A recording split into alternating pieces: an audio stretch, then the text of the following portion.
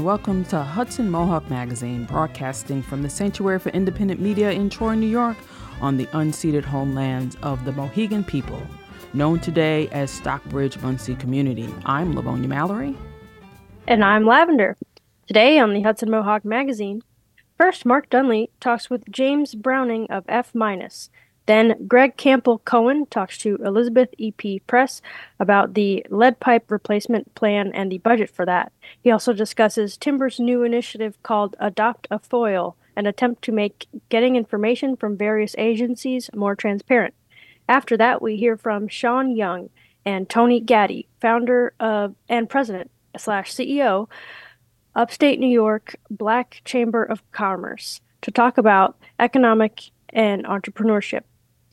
Finally, Lisa A. Phillips talks about her 2015 book, Unrequited, The Thinking Woman's Guide to Romantic Obsession. But first, some headlines. This first item isn't local, but may affect some listeners. As college-bound students and their families well know, the rollout of the new form for FAFSA, the free application for federal student aid, has been troubled by delays and computer glitches. This delays students getting information on how much financial aid they will be eligible for. In response, the State University of New York Chancellor John King Jr. asked all SUNY students to extend the enrollment deposit deadline from May 1st to at least May 15th. All SUNY schools. That is. More college news. New York State Attorney General Letitia James has announced that College Board, the nonprofit organization that coordinates many exams, including PSAT and SAT and advanced placement tests, has agreed to pay $750,000 to New York to settle claims that it violated privacy statutes by selling students' personal information data to colleges, scholarship programs, and other clients. The Troy Record reports that students in the Capital Region's BOCES Digital Media Design Program recently won a national award for the Electrical Vehicle Association for their contributions to the New York Capital District Drive Electric Week social media campaign. Congrats to all involved. In environmental news, the Department of Environmental Conservation has reported that in 2023, striped bass had their lowest spawn since 1985, raising questions about the species' ability to survive in the Hudson River, one of its two main breeding locations in the Northeast. Over a year ago, New York State authorized the practice of human composting, allowing natural processing of human remains into about a cubic yard of basically fertilizer. However, the Times Union reports that no company has applied for permission to open such a processing facility. That's it for the headlines. Now on for our first segment. For those of you just tuning in, you're listening to Hudson Mohawk Magazine, listener-supported radio that builds community in Troy and the surrounding capital region through broad grassroots participation. Our content is produced by volunteers. To learn how you can contribute, go to mediasanctuary.org, email us at hmm@mediasanctuary.org, or call 518-272-2390. In this first segment, Mark Dunlea talks to the founder of F-, James Browning, about the lobbying practices of fossil fuel companies. We're talking with James Browning, who is the founder and executive director of F-. And recently they put out a report that documented the somewhat troubled relationship between various lobbying firms who often lobby against sort of climate issues on behalf of the fossil fuel industry, but seem to also provide some cover by, lining up more, liberal groups to also lobby for. So, James, maybe just start off explaining, what is F- and what prompted this study? So thanks for having me on.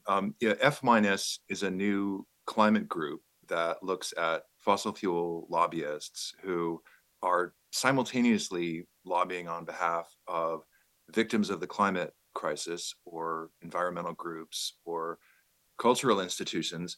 And it's a really extraordinary dynamic because the climate crisis is now so bad that if a lobbyist in Albany only had ExxonMobil or Shell as a client, it would be pretty easy to shun them, to close the door, don't return the call, don't return the email. And the top lobbying firms know this, and so they surround themselves with clients who are in fact doing good things in New York State and even some good things on climate and environmental clients. So just as one example, the lobbying firm of Hinman Straub also represents the Adirondack Foundation, which has given more than $2 million in environmental grants in New York State in the last few years. The problem here is that Hinman Straub also represents the Koch companies, which historically have been one of the biggest funders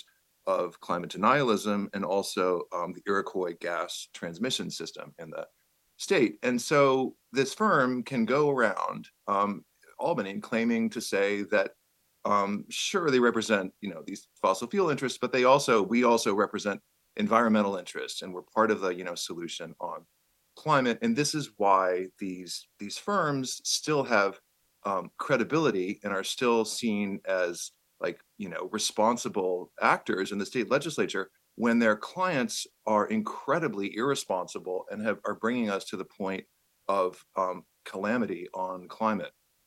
Now, one of the things certainly been a fair amount of attention on is that, the big players, the Exxons, the Shells of the world, have been, funding a pretty massive misinformation campaign.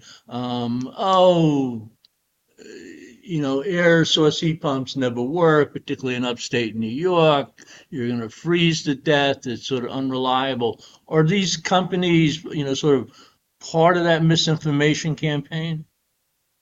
Well, I think buyer beware when it comes to hiring a lobbying firm, because if you're, a university, a nonprofit group with, respect and supporters in New York State, and let's talk about like healthcare interests, like for example, in New York State, the Leukemia and Lymphoma Society or the Maternity and Early Childhood Foundation. That's a foundation that is specifically focused on health issues for young mothers, children, and the dissonance here is that the fossil fuel clients of their firm, Ostroff Associates, have fossil fuel projects in New York that for decades have been harming people who live near the plants, mothers and young children, and are contributing to a climate crisis that has disproportionately negative impacts on environmental justice communities of color, and especially on fetal, infant, and maternal health. So it's incredibly dangerous in our view for an organization that's promoting, let's say healthcare or trying to help people in these communities in New York to then go hire a firm that's essentially causing these problems for the very people they're trying to help, and you become complicit in the misinformation being put out on climate. You're giving your good name, your credibility to a firm that is spreading misinformation on climate. And so this is what F- and our partners are trying to disrupt. Yeah, I read an article about your report, and I believe one of the big climate bills you cited in the report was the New York Heat Act, which actually the governor's put a good part of it into her budget. That's the one many people know for the 100-foot rule for gas hookups, try to end the big subsidies, and particularly try to align the efforts of the Public Service Commission with the climate law because they've been kind of promoting the expansion of natural gas. So, is the New York Heat Act one of the examples where you're seeing these lobbying firms playing both sides? Absolutely. I mean, the New York Heat Act is key as to whether buildings, communities are going to get locked into using gas in the future, or whether they can get off gas and get to cleaner alternatives. Again, if you put this pro-gas push by a big firm like Brown and Weinraub, which is the top firm in New York, the top fossil fuel lobbying firm. This is a firm that on its website, if you try to read about their work on energy and the environment, they just talk about their advocacy for scooters and e-bikes. So they have clients for whom the New York Heat Act is very threatening. And then if you look at their other clients, it's Syracuse University that has moved to divest from fossil fuels. It's Google, which talks a lot about how they're going to go carbon negative in their own operations. And it's Houghton Mifflin Publishing, which has fiction, nonfiction books about the climate crisis. They have partnered with the U.S. Green Building Council programs to make like schools more energy efficient. But their own lobbying firm is the obstacle to making buildings in New York more energy efficient. So it makes it seem like for Houghton Mifflin, they're not serious on climate. This is all just about expediency. Now, one of the problems I've noticed in the past is the few lobbying firms that actually have a reputation for most of the time being on the good side of stuff, sometimes are approached by industries that have a little bit more of a false climate or false environmental solution, sort of pushing, say, recycling in a little direction that really has some environmental problems. Was that an issue that you looked at? Firms that have a reputation of being on the consumer or the environmental side, being hired by the industry to sort of sell their reputation? Right. That's a great question. And so to give you an example from all the way in the other side of the country, and I think this helps put New York in perspective, we're working in Washington State right now. We're focused on King County, which is Seattle, and the fact that, so King County, very progressive on climate, their lobbyist works for TransAlta, which has been a coal company in the past. Their lobbyist out there says, oh, it's fine. I'm just trying to close the coal plant down. Well, the problem is that TransAlta also operates an entire fleet, more than 10, of gas plants in Canada, part of why Canada is locked into using gas for several more decades. So even in these gray areas that you're talking about, there may be a big fossil fuel company pushing some initiative to get into some other energy source. The fact is that the firm's impact on climate is so overwhelmingly destructive that it is dangerous to work with them. You are normalizing the idea of working with the oil and gas industry. You are saying it's fine, it's okay, I don't mind that this firm is contributing to the climate crisis. So we only have about a minute left. So I ask a two-part, question. So what can be done, about the situation? Is there reforms that can be made, or is it just that people need to be more careful about their clients, the lobbying firms that they are hiring? And second, if people want to read the report or find out what you're doing, how best can they get that information in 45 seconds?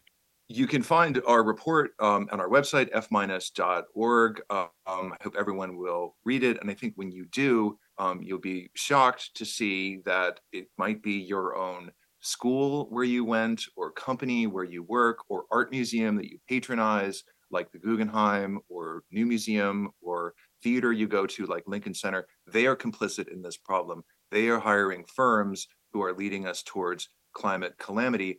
But the hopeful thing here is these organizations have a conscience, they have shame, they can be forced to change their behavior. And I hope people will contact these schools, these art museums, and tell them it is shameful. They should not be working with these fossil fuel firms. And I think people. James Browning from F-, and this is my Mark Dunlea for the Hudson Mohawk magazine. That was Mark Dunlea speaking with James Browning of F-.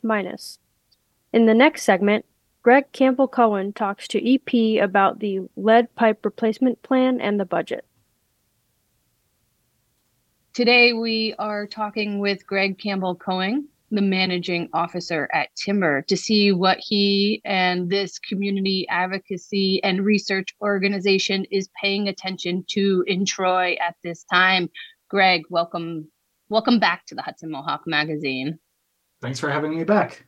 I'm wondering, what is Timber focusing on these days related to the new administration, environment, our lead pipe problem, policing, or beyond? I would say we're focusing mostly on what we were focusing on under the last administration and seeing how we can make progress under sort of new conditions. The top priority until we get it done is going to be replacing all of the lead service lines in the city of Troy. Mayor Madden committed to replacing 100% of the lead service lines at no direct cost to residents.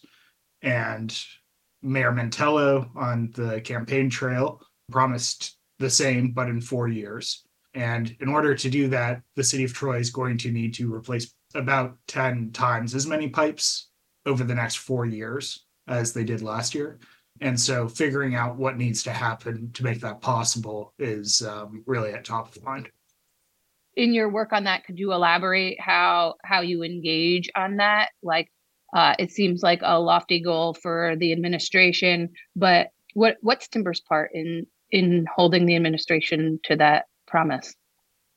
Well, it is definitely an ambitious goal. It's not unachievable. And if you look at like the city of Newark in New Jersey, for instance, an order of magnitude larger project that was accomplished, I believe, in 3 years.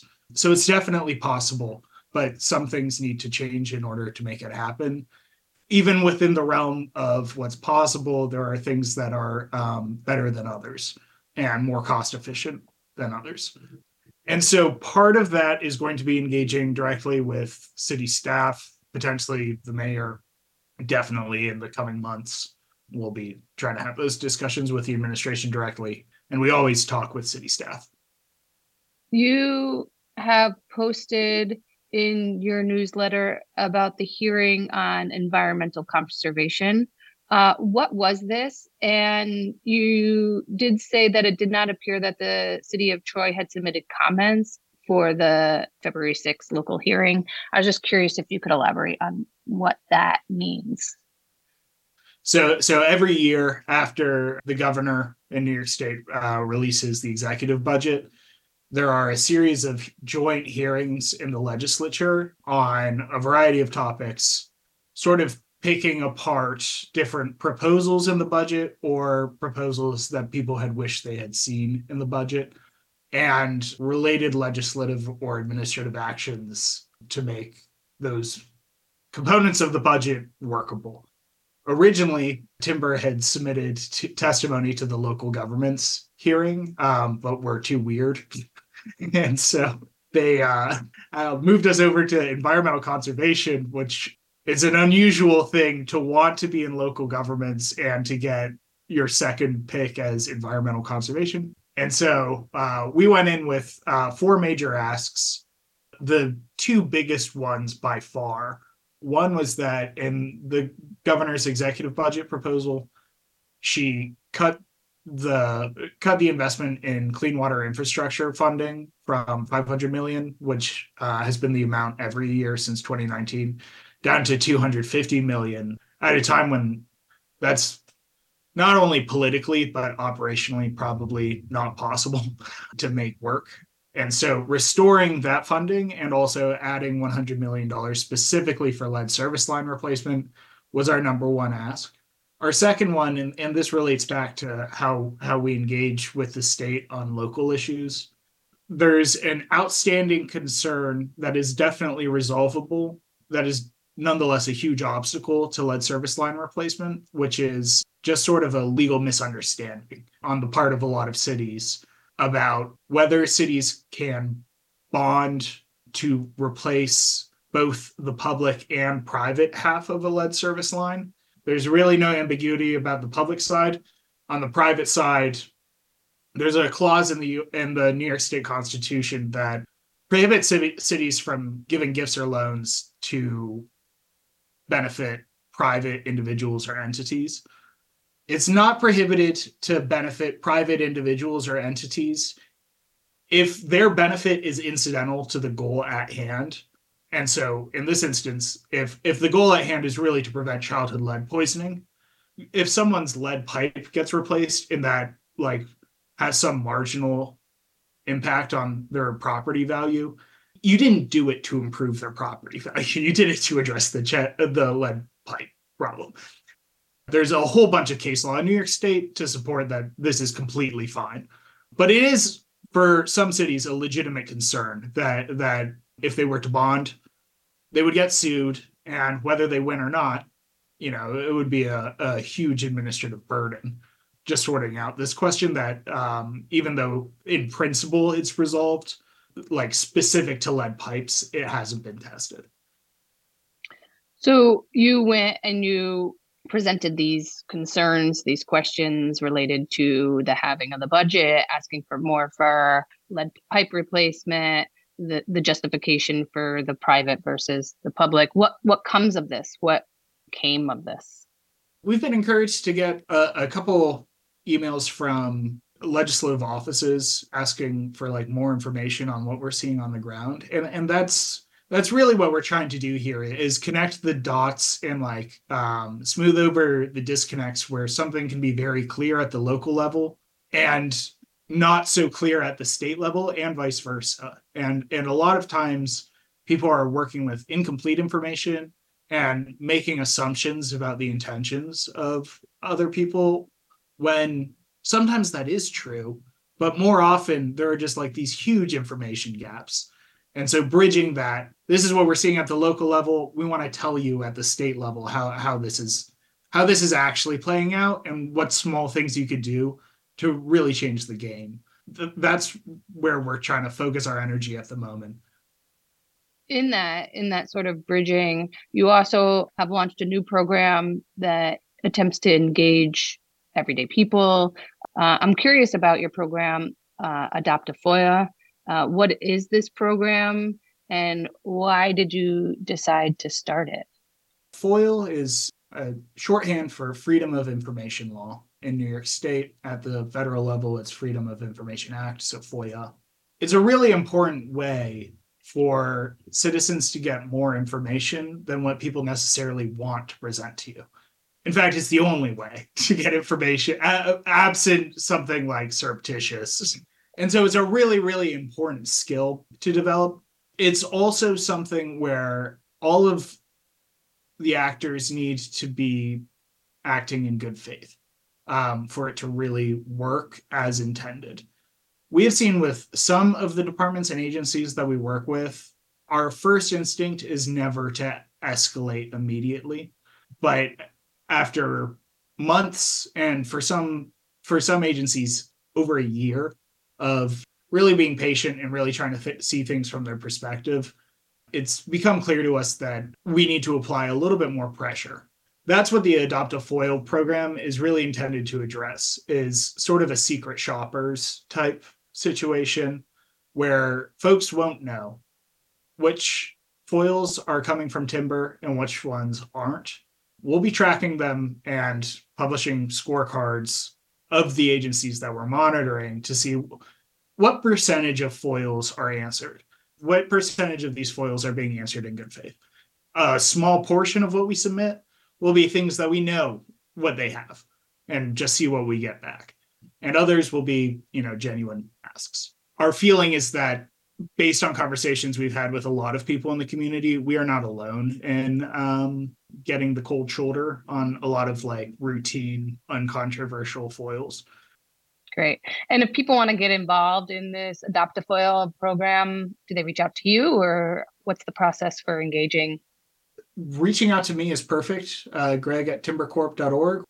Beautiful. I just wanted to give you the last word. Is there any topic that you're paying attention to that we haven't touched on today that is important for our audience at the Hudson Mohawk Magazine to know about?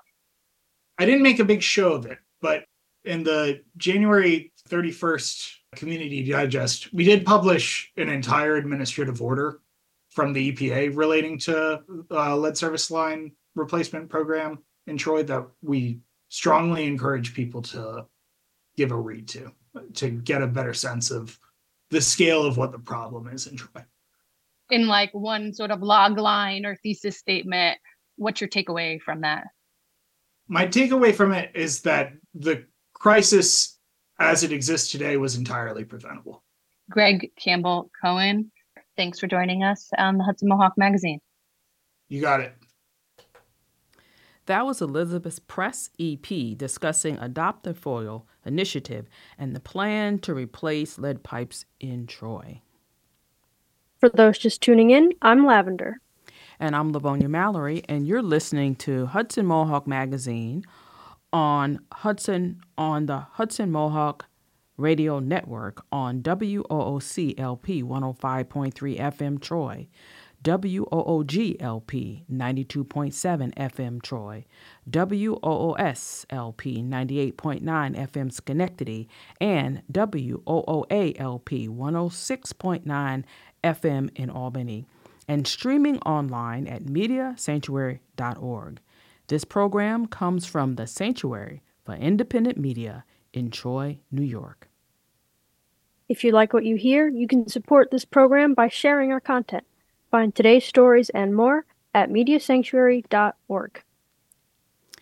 In the latest installment of their Black History Month discussion series, Shawn Young, co-founder of Schenectady civil rights group All of Us Speaks, with Tony Gaddy, founder and president and CEO of Upstate New York's Black Chamber of Commerce. Hey, what's up, everyone? Welcome to the All of Us series in Black History Month. I'm here with Mr. Tony Gaddy, the founder, president, CEO of Upstate Black Chamber of Commerce. Thank you, brother, for being here. We really appreciate it. I really think the audience is going to have a lot to think about, get some insight from you, man, because it's important in our community that, economics, that we understand how much economics plays a role in our liberation. So I'm really excited to have this conversation. Where are we at today? How do we get to a place where we can have something like a Black Wall Street? Is that even possible? Oh, I'm an eternal optimist, so I believe everything is possible. Yeah. But it takes intention to have to truly want to support each other in that way. Oftentimes with our organization, we have a tendency to focus on the commerce aspect of what a chamber is. Yeah. But our focus, and maybe this is one of the things that allows us to kind of, be a little different in how we go about it, is that we understand that our foundation as the chamber is built upon our community. Mm-hmm. We have to have strong Black communities in order to have strong Black people, to have strong and run strong Black businesses. So that, in that regard, we're having a conversation around, so to speak, which came first, the chicken or the egg? Mm-hmm. And that's an eternal question that no one will ever be able to answer. But we understand it's not the chicken or the egg, it's actually the farm. The farm, which is the soil. Yeah. That's the foundation. So our community is our foundation. And if we have to go back and take a look at the conditions of our community that will allow us to build healthy people, to start and grow healthy businesses. So now we're talking about generational issues that have really nothing to do with commerce, and that date back to when we actually were the commerce, if you understand. Yeah. So now we're talking about issues that are really around the health of our community, the socio-economic aspects of our community, the trauma, the trust, the things that allow us to be neighbors in our hoods, if you will. Tell us a little bit about yourself, brother. Like, how did you come to be in the position you're in today as the founder, CEO, president of the Upstate Black Chamber of Commerce? As a kid growing up, we're kind of taught and educated to go towards, this profession, be a doctor, be a lawyer, be this, be that. I think deep down, I always had an entrepreneurial spirit, whether I got that from my pops. I think that's probably a large part of it. Yeah. But the freedom that comes with making your own choices, having a say so on how much you generate income, wealth, just the freedom to move, make your own decisions, as opposed to having a set schedule all day where every day is the same. Never really conform to that. So I think I was always at heart going to end up someplace in an entrepreneurial endeavor. How I got into this particular space is interesting because my for most of my life, I was kind of with this for-profit, get to the bag and make money. Yeah. It wasn't until I came out here in Schenectady and did some service as an AmeriCorps volunteer. Okay. That I started to kind of reset my compass, not just as a man, as a Black man, but as a human being, where it was not about what I got from something, but it was what I gave. And so I worked, and that's how, I met your co-founder in Jamaica over here at the Hamilton Art Center. And that led me into a path of service. From that, I ended up serving some time as a second vice president of the Schenectady NAACP. But probably the most rewarding aspect of that part of my life, that chapter, because it also taught me about economic development with my time served on the Schenectady County Public Library Board of Trustees. Yeah. And during that period, we took on this economic development aspect of addressing the libraries in Hamilton Hill and in Mount Pleasant. The challenge around that was, well, what do we do? Do we just put some money into them and renovate it? And we kind of took a stand and we kind of were really firm in our position, like, no, we want to build something new. And that purpose is what led to the branch on State Street, the Phillips Born. The Phillips Born, yeah. Despite all the naysayers and the skepticism about something like that being possible, the numbers and the metrics, once it opened up, exceeded our expectation in terms of readership and library cards and participation in the community rooms. And that sparked the new branch on Crane. Which I believe is named after Karen Johnson, if I'm not mistaken. So that was my first foray into not just, service on the public service aspect, but also economic development. And moved back to Albany, got into the publishing business with a magazine, struggled as any entrepreneur will. And it was during that time I met other entrepreneurs, Black entrepreneurs, women, minorities, etc., just kind of sharing experiences. That impromptu gathering led to us starting a networking group that would meet every other Wednesday at El Patron restaurant. But, being the marketing person, I was like, well, if we're going to meet at El Patron, we're going to meet on 2-for-1 Margarita Wednesdays. So the first time we met was in the main room. There were like maybe 6 people. And then that group grew from 6, to 8 to 10 to 12. And then eventually we were meeting in the private dining room of El Patron. Yeah, that's nice. So that was 2017. Wow. And then from there, it grew to like maybe on any given night, maybe 30, 40 people. And then it was like, well, we should put some structure to this. And that led to a conversation with a brother by the name of Dave Smith, who at the time was working in DC. He's originally from Albany, but he was working in DC for U.S. Black Chambers. Okay. And my man, Paul Webster, he and Paul were on a train ride. And Paul called me and put Dave on the phone. Nice. And Dave and I spoke, and that's what led to 2018 for us forming as Upstate New York Black Chamber.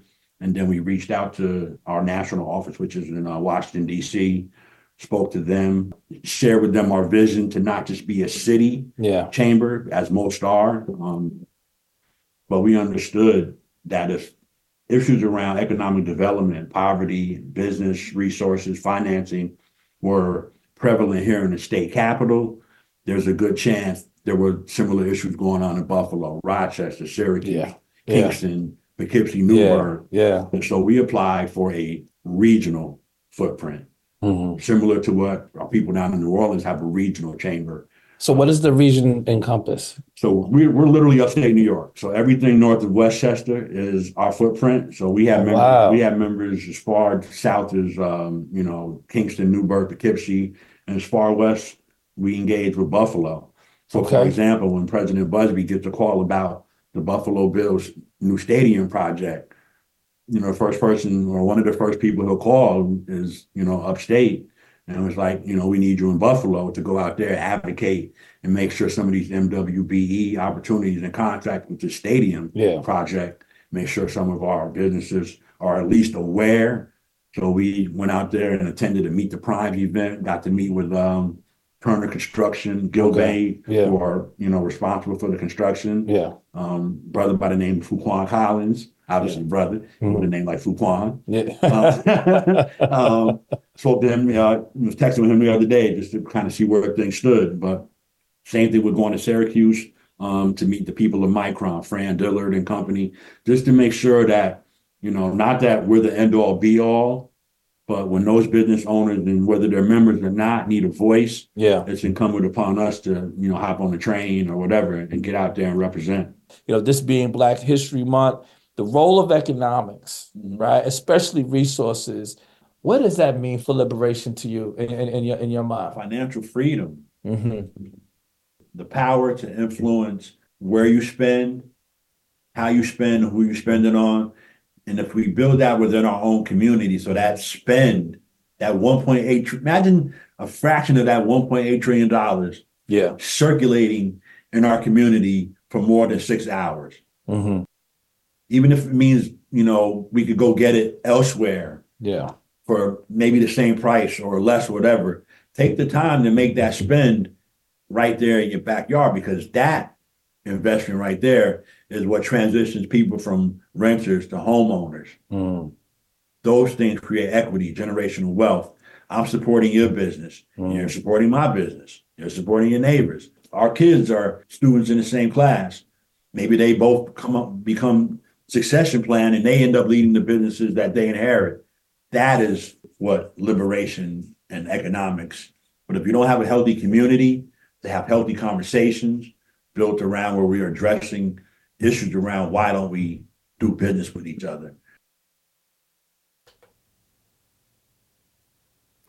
There's more of all of us segments on our website at mediasanctuary.org. The next segment comes from our archives. Lisa A. Phillips' 2016 book, Unrequited, The Thinking Woman's Guide to Romantic Obsession, is seen by many as a key to modern love and its pitfalls. Author Lisa A. Phillips, who worked for years in public radio and now teaches journalism at the State University at New Paltz, led a roundtable discussion at the Albany Public Library's North Albany branch on the subject of love stories for Valentine's Day. The author of Unrequited, The Thinking Woman's Guide to Romantic Obsession, talked about what led her into writing about love and heartbreak, her views about Cupid's Day, and what she plans to be working on next.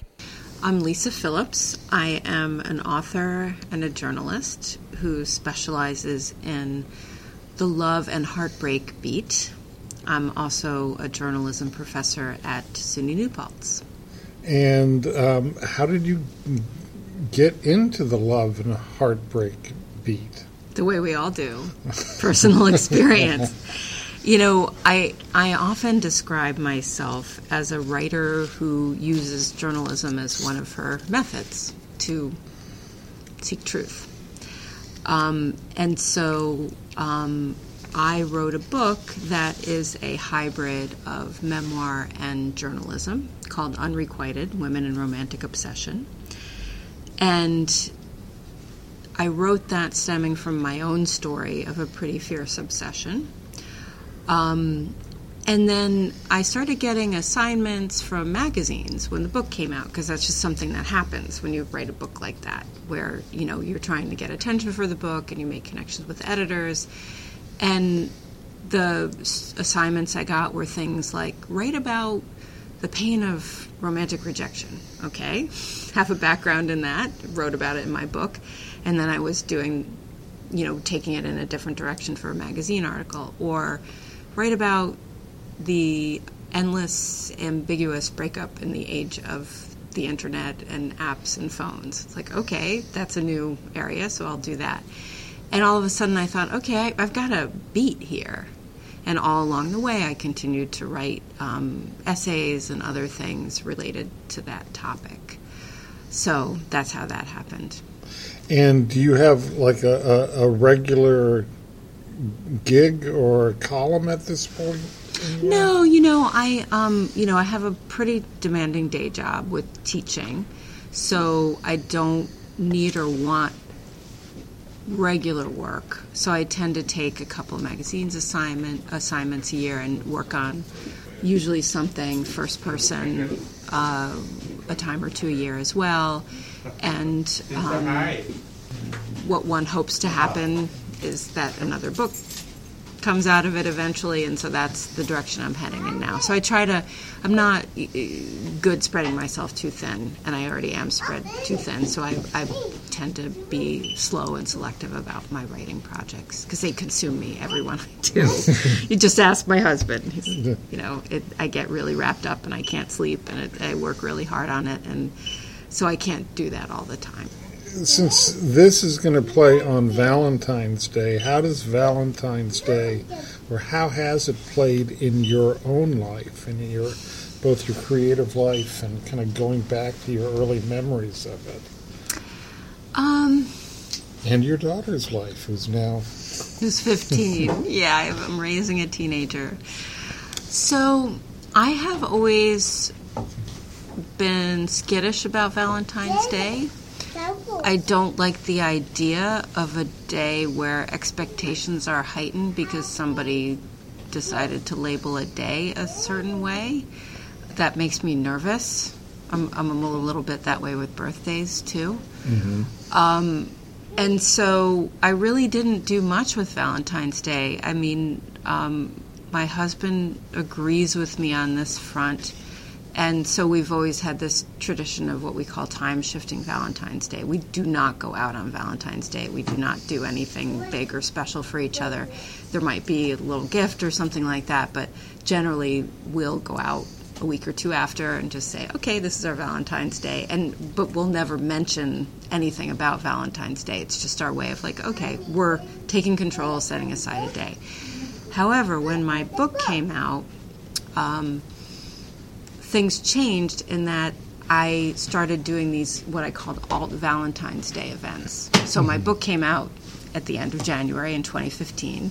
So a lot of my book tour stuff was pegged toward, okay, it's Valentine's Day, let's talk about unrequited love. And that was also really powerful because so many people are facing down Valentine's Day with either the memory of a heartbreak or they're dealing with a heartbreak. Things aren't going the way they want it to go in their love life. Like, that's the lived reality for so many people.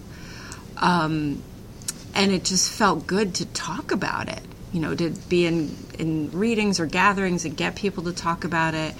Last year, I got together with a group of writer friends, and we did a love and heartbreak reading, which was really a great reading, and the crowd was great. It wasn't on the 14th, but it was very close to that day. And people really appreciate that space. And it's so much more interesting than like, where are you going out for dinner? Did you make your reservations? And did you get your flowers and your candy? That's just very dull to me. Did you have to, growing up, do those things like the forced Valentines where you'd buy the packet of store Valentines and get one to each person in the class? And it wasn't that egalitarian then. This was the 70s and 80s. Mm-hmm. It was all dog eat dog. So like, you wrote the Valentine to the person you wanted to write to or the people you wanted to write to, which meant that there were quite a few kids who didn't get as many Valentines or any Valentines. They didn't regulate it. Now it's like, if you're going to bring one Valentine and you're going to bring 20, you're going to do your whole class. It wasn't like that. Hey. Will you keep writing about love? Mm-hmm. Yeah, I have something new in the works that, yeah. But more from the parents' perspective now, so. Mm-hmm. Oh, wow. Yeah. Oh, I can't wait. Yeah, I'm getting a lot of that. It's like, okay, because parents go through a lot when their kids fall in love or even have really intense crushes. It's a big deal. It's really hard to know what to do. Mm-hmm. And you are feeling a lot of feelings. You're sort of reliving a lot when you watch your kid go through adolescence with those feelings. And there's some really, really interesting research on that. That what happens to parents when their kids start dating and start getting connected romantically to other kids. So that's been my my pursuit these days. So, is your daughter starting to have crushes? She's deep in. Oh, she's on her third boyfriend.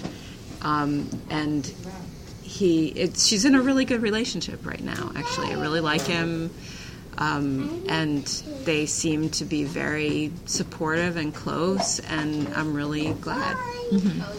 Even as I know that she's 15 and things are transient at that time, and she knows it too, but all we know is what's now, right? So right now it's a good thing, and it's a joy to see that happen.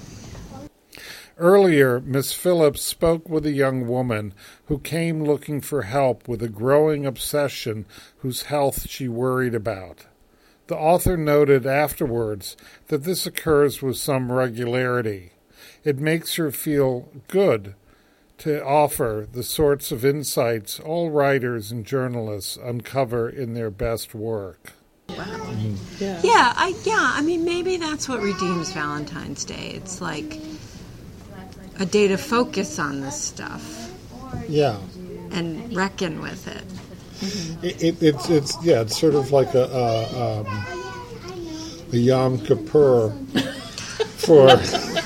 That's going pretty far. Okay. Of love. But I mean, I think we could set that intention. Sure. Yeah, but it's true that it does ask something of us as a milestone in the year, and going into the drugstore and seeing the red boxes and all that stuff. It's a great story. Yeah. Will you get what you want? That's sort of the essence of plot, right? Yeah. Yeah. This has been Paul Smart reporting for Hudson Mohawk Magazine. That segment came from the archives. For more segments from the archives, go to our website, mediasanctuary.org, to see our big catalog of archive segments. In the next segment, Alexis Goldsmith speaks to Roishetta Ozane, founder and CEO of Vessel Project of Louisiana. Okay. I'm Roishetta Ozane. I am the founder, director, and CEO of the Vessel Project of Louisiana. I'm also the Gulf Fossil Finance Coordinator for Texas Campaign for the Environment. And just for our listeners in the capital region of New York, can you talk about the Vessel Project and Texas Campaign for the Environment? Yes, of course. So the Vessel Project is a small mutual aid environmental justice organization. We provide mutual aid emergency assistance to those living in low-income, Black, Indigenous, people of color communities that are impacted by climate-induced disasters or just have everyday emergencies. The Texas Campaign for the Environment is based in Texas. My job with the campaign is I am the Gulf Fossil Finance Coordinator. That sounds like a really long title, but basically what I do is I go after the financial institutions that fund, finance, and insure the facilities that are in our communities. So we're sitting in Port Arthur, Texas, which is at the heart of the petrochemical build-out, surrounded by those facilities that you just mentioned, and also proposed facilities, expanding facilities. And today you were on a panel called Nothing Was Released, was the title of the panel. Can you just reflect a little on what Nothing Was Released means to you? What Nothing Was Released means to me is that industry always have these releases. We've been calling them leaks for many years of gases, and that's when everybody looks at them, right? When we see the flare, we see the fire, or we see a big smoke cloud, we look at them and we say, uh-oh, they are doing something bad. But living in these communities, we know that there's something being released every day. Sometimes we can't see it, sometimes you can't smell it, but you can feel it. You might get a headache, you might feel kind of woozy. But also, living in those communities, we become nose blind to it. We look over it. When we bring people there, they can notice these things are happening. But when you ask industry, are you all releasing anything? They always say, no, it's safe. We're not releasing anything harmful. Oh, that flare, that fire is just us burning off extra material that we've made. We're getting rid of it. It's actually safe. It means that there won't be an explosion. So those are the type of answers we get from industry when we know that our family members have cancer and asthma and respiratory conditions from living by these facilities. And studies show that long-term exposure to industrial pollution is the cause of these issues in many of these communities. So nothing released means that we aren't anybody. We're nothing. They're basically saying, the people in this community don't matter. It doesn't matter if we kill them. We're going to continue to release these chemicals and tell you that nothing happened because who cares about these people anyway? I think that leads nicely into my next question, which you touched on how the fossil fuel industry isn't just extracting fossil fuels from these communities. They're extracting much more. Can you talk about what you meant by that? Yes, when I talk about these facilities and these companies being extractive, when you think about small towns like Mossville, which was a town that was founded by freed slaves, it was predominantly black community. They were thriving. They had nightclubs and stores and churches, graveyards. All the community members knew each other. And then in comes Big Sasol, South African oil, and they pushed this community out. They pushed them into a community where they didn't know anybody. There were little resources in this community, and now they had to figure out how to survive in a new community. When they were in their old community, they knew each other. They could knock on their neighbors' doors, ask for a cup of sugar, ask for a cup of milk. They could ask their neighbors to watch their children. But now they're in a community with strangers. Their children are afraid to play outside. They don't know the new people. So that's one way of being extractive. But also they're extracting our resources like our wetlands, our dunes, which is our natural storm protections. They're extracting our wildlife like our crawfish and our fish and our shrimp. That is poison now because those waterways are poison. In Calcasieu Parish, where I live in Louisiana, there's a fish eating advisory that we can only eat 2 pounds of fish from some of the estuaries a month because they've been poisoned so much. That's taken away from our way of living, from our livelihoods. And we already are in a food desert, and you're telling me we can't eat from the land because it's being poisoned. All of those are ways that these industries are being extractive. Another thing that you touched on that I really wish we'd had more time to get into was genocide. And earlier in the talk, we talked about how the areas where the petrochemical plants are sited are former plantations. Can you talk about what you mean by the petrochemical build-out being an extension of genocide? Yes, so these facilities, if you put the petrochemical build-out map on top of a plantation map from during slavery time, the maps match almost identically. These facilities are sited heavily in or near black, low-income, indigenous, people of color communities. The folks in those communities are killed, they are murdered, they are pushed out for that land, for that money, and it's not talked about. Black girls go missing, thousands of black girls go missing every year. No one looks for them, no one tries to figure out where they are. And we've been able to link this to the amount of workers who are coming in from other places that are coming in to work, the amount of the traffic. Whenever some of these industries have what they call a turnaround, there's all of a sudden maybe 300 people that are in that community to make a quick dollar for just a few weeks, and then they disappear. Where did they go? They don't go back to a place that they call home. These are people who are going from job to job. It's hard to track them down, but our girls go missing with them. And so those are some of the ways, again, going back to that extraction and that genocide, that you're killing whole communities, you're killing people, you're killing cultures. And some of the places where these facilities are located, if you look at history and you look at black history and you think about the way some of these man-made lakes have been built, some of the complete towns throughout history were drowned out and flooded out for the sake of land development, for the sake of building industry and making money on top of these communities.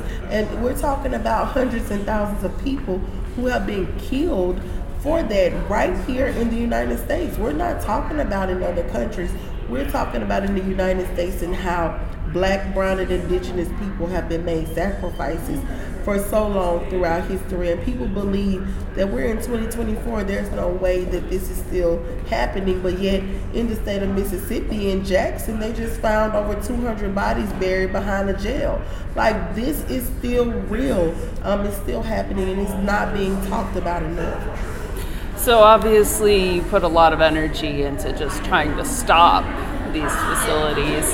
What if you could put your energy into building a different world? What does land without petrochemical facilities mean? What does it look like for these communities? So many people always ask, well, what are we going to do? Everything is made of fossil fuels, and the number one thing people tell me all the time is your glasses are made out of fossil fuels. You won't be able to see without fossil fuels or plastics. And I always say that the reason why we keep going the way that we're going is because there's no alternatives, right? We haven't been investing in alternatives. We haven't been looking at alternatives. We've been putting all of our eggs in one basket for too long. And there's another way of life. There was another way of life before these industries came. We knew how to live off the land. We knew how to grow our foods. We don't have as many green spaces as we once had. I think that we could have so many jobs in the cleanup process. Cleaning up these facilities is going to take a long time. It's going to take a lot of jobs, and it's going to take the people who are experienced in dealing with these chemicals to clean them up. So I think it looks like that. I think it looks like educating our people in how they can use those skills in other ways. There can be commercial welders. We need welders for things like solar energy, wind energy, talking to the community, seeing what they want. In Southwest Louisiana, we have the I-10 bridge. There's no bike lanes, no walking lanes on that bridge.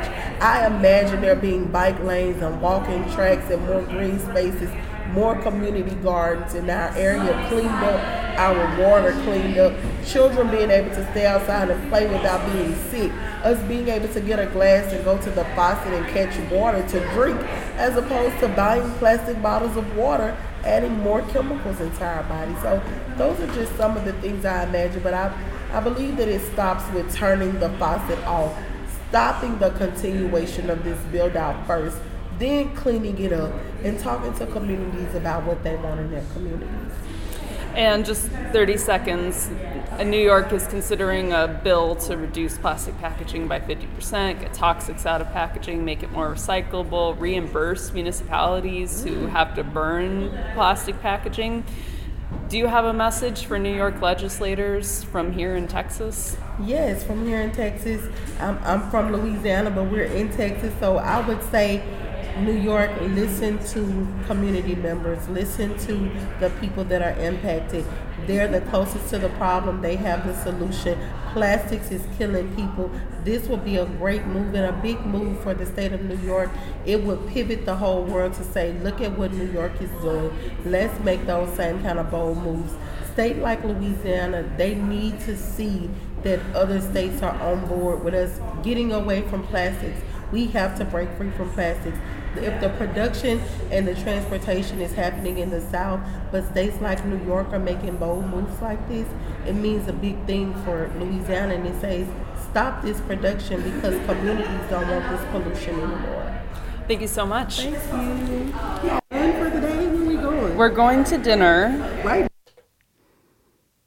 That was Roishetta Ozane of Vessel Project of Louisiana, providing mutual aid for people who have experienced natural disasters and chemical disasters. Wow, and that's our show. We hope you've enjoyed this episode of Hudson Mohawk Magazine. I'm still Livonia Mallory. And I'm still Lavender. Our engineer is Joan Eason. We thank all of our volunteers who made today's episode possible: Mark Dunlea, EP, Moses Nagel, Paul Smart, Alexis Goldsmith, and our two co-hosts, Livonia Mallory and myself, Lavender. This is a team effort. We want to hear from you. Find us on Instagram and Facebook at Hudson Mohawk Mag, or send us an email to hmm@mediasanctuary.org. And tune in weekdays from 7 a.m., 9 a.m., and 6 p.m. to hear local news, or stream Sanctuary Radio at mediasanctuary.org.